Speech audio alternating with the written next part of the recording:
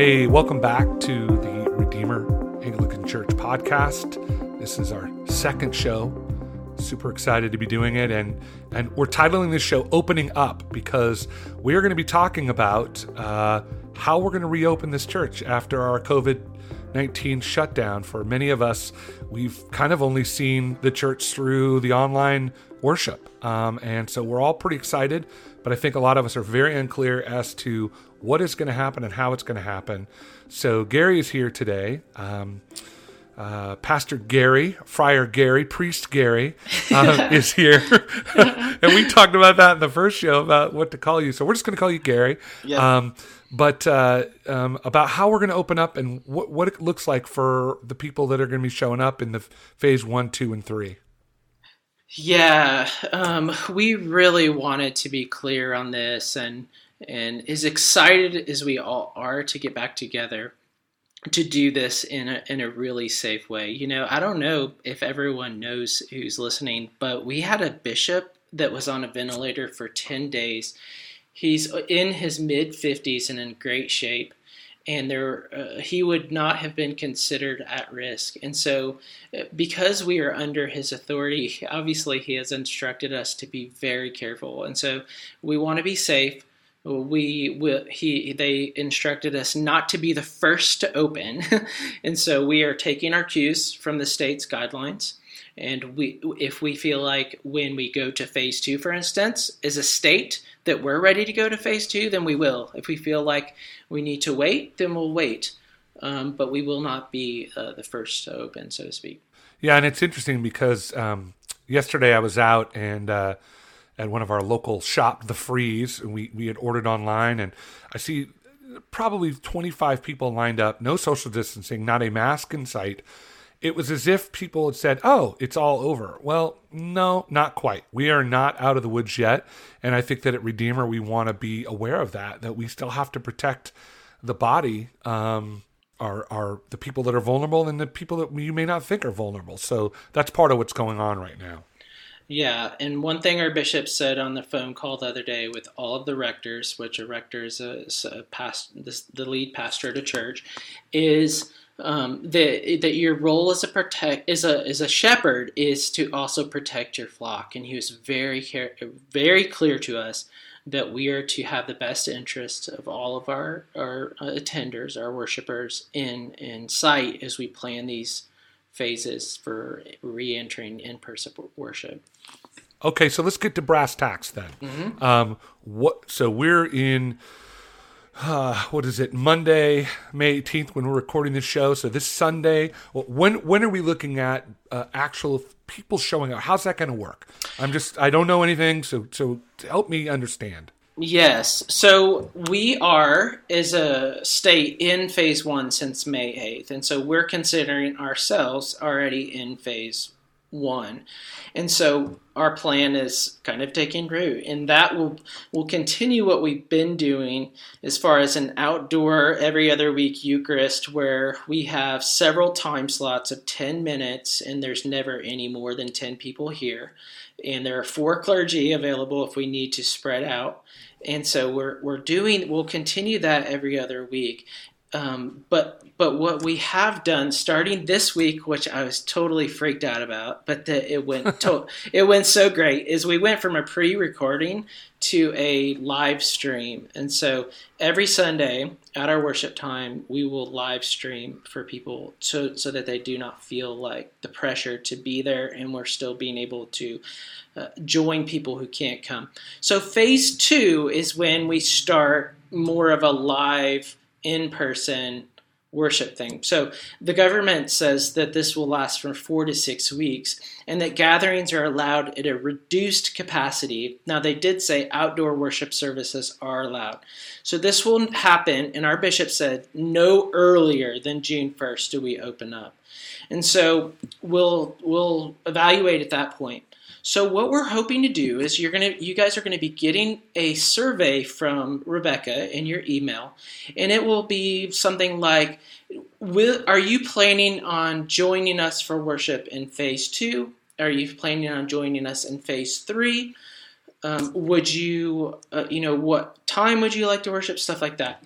And so depending on that response and depending on the number of people that the governor decides can meet, so it might be capacity, like percentage of the capacity of our church, how many can seat, or it might just be like 25 people. So depending on that and depending on the response from the survey, we'll break up into 4 or 6 groups. And so we're going to have 2 services, one at 4 and one at 5:30. They'll be the same length as they've been online, which is abbreviated like a 40-minute service. And we will have people come for one of those 2 times, and we will, it just depending on how many groups we have, you'll either worship every week, every other week, or every 3rd week. In the weeks that you're not here, obviously you'll be joining us online in a live stream of one of those services. And so when we get to phase 3, it's the same things, but then we'll collapse down into 2 or 3 groups, which means they'll be bigger because more people will be allowed to meet at the same time. And we'll still have the 2 services, but they'll be reduced capacity. So that's kind of the plan. So as we talk, for people like me that are like, I just want the facts, just the facts. What do you foresee? And I know there is really no way to know for sure. There are so many factors involved in this. Are we going to see a spike? Is there going to be something else happening? But if everything went perfectly well, when could you envision that we would be back to pre-COVID-19 worship? I have no idea. I have no idea. Well, good, because nobody does then, I guess. Exactly. And the point of this, listen, is as much details we want to provide to our people, we also want to, we should all understand that this situation is totally unpredictable. And we don't want to, the last thing I want to project is that this is set in stone. I mean, if there is another outbreak, obviously we will pull back and do what we need to do, or go back a phase or go back 2 phases. And everybody's going to need to be flexible in every area of our lives, and that includes the church. Absolutely. And I think it's really good for all of our lives, not just at church, but in general, to have the flexibility that we are all in this together. And real briefly, can you talk about, speaking of all in this together, we are starting table groups. They're not going to be probably in person for a while. We're doing a Zoom group coming up this week in my table group. Can you talk a little bit about if people, somebody showed up, they still want to get connected, they still want to be involved, they've been watching online, how do they get involved with these table groups? Yeah, I would say contact us through the website and let us know that you're interested in that, and we'll let you know how to get connected with a particular table group. And we would love, that would just be a really great intro. I realize that would be super intimidating to kind of initiate your experience in the church in that way. But right now we will be online. And so when we go into phase 2, we will go online, but we're going to leave it to the groups and to their leaders to determine whether they want to be in person in phase 2, because we know that there will be allowances for at least 20 people. But since our groups are going to be, I would say, average around 10 people or so, we could still fall under the requirements to meet in person. But we would just recommend that people, if they do that in phase 2, that they meet outside if at all possible, and still observe the precautions that we have been given as far as distancing and stuff like that. And then in phase 3, I would say as far as table groups go, that we're in person. All of our groups would fall well within the parameters that will be set, as I'm assuming, if things goes planned. Mm-hmm. And if, kind of the last thing here, if somebody is in the church and just feels isolated right now, can't just for whatever reason, like just needs the Sunday experience or whatever, what would you say to them as their pastor? Yeah, it kills me. It's really hard. It's just so difficult for me as someone who's been entrusted to care for a church to not be able to do that in the way. We had someone who had a very serious surgery, and and they had to go back to the emergency room a couple times after it. And usually when I get that phone call, I'm there. And to not be able to be there has been really difficult, and to hear a lot of the mental anguish that people are experiencing and the isolation is heartbreaking. And so I guess I say all that to say I feel you, and I'm really, really sorry. And we want to be able to care for each other in the best way possible. But I would also say that as excited as we all are to get back together, that we really want to do this right and hang in there a little bit longer in order to keep each other safe. And I would add to that, if you would find yourself questioning your vulnerability to COVID, but you're really excited to get back, I would just say, I would express extreme caution as you go forward, as excited as you are, and we will do our absolute best to care for people at home just as much as we care for people who attend worship services. And also, going one step further, I realize that there's a range of opinions on how we should be doing this, and how the statistics of COVID and all of that. And I want you to know that if you're making the decision to stay home for your family, or if you decide to come, that we respect both of those positions, and we will do everything that we can to care for families in both of those circumstances.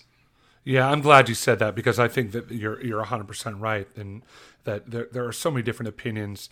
The way I view it is, we've run a long marathon, and we're about in the 24th. I don't really want a mile, but we're a deep way into this, and so we're tired, and we want nothing more than to see the finish line.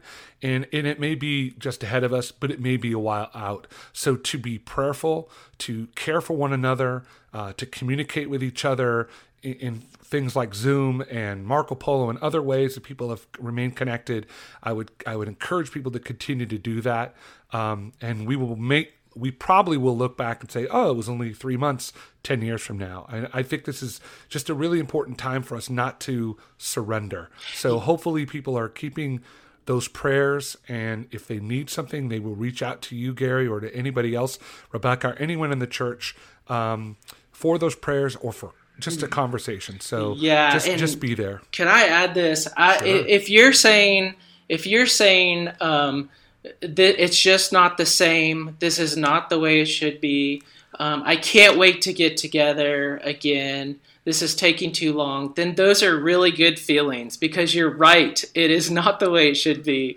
And it's not the same. It's not supposed to be. It shouldn't be the same. And we're just as excited for you to get together with you as you are to get together with us. And so listen, if you want an in-person communion, that's available. But also, if you want to look at the protocol that we have in place for this, how we sanitize, how we're going to make differences in the liturgy, what masks are involved, then that's all going to be coming in your inboxes this week in the newsletter. Well, that's a great way to end that. We will be back here next week with another podcast, but hopefully everybody is safe and is blessed, and we will talk to you soon. Thanks, Gary. Thanks, Brandon. See you guys soon.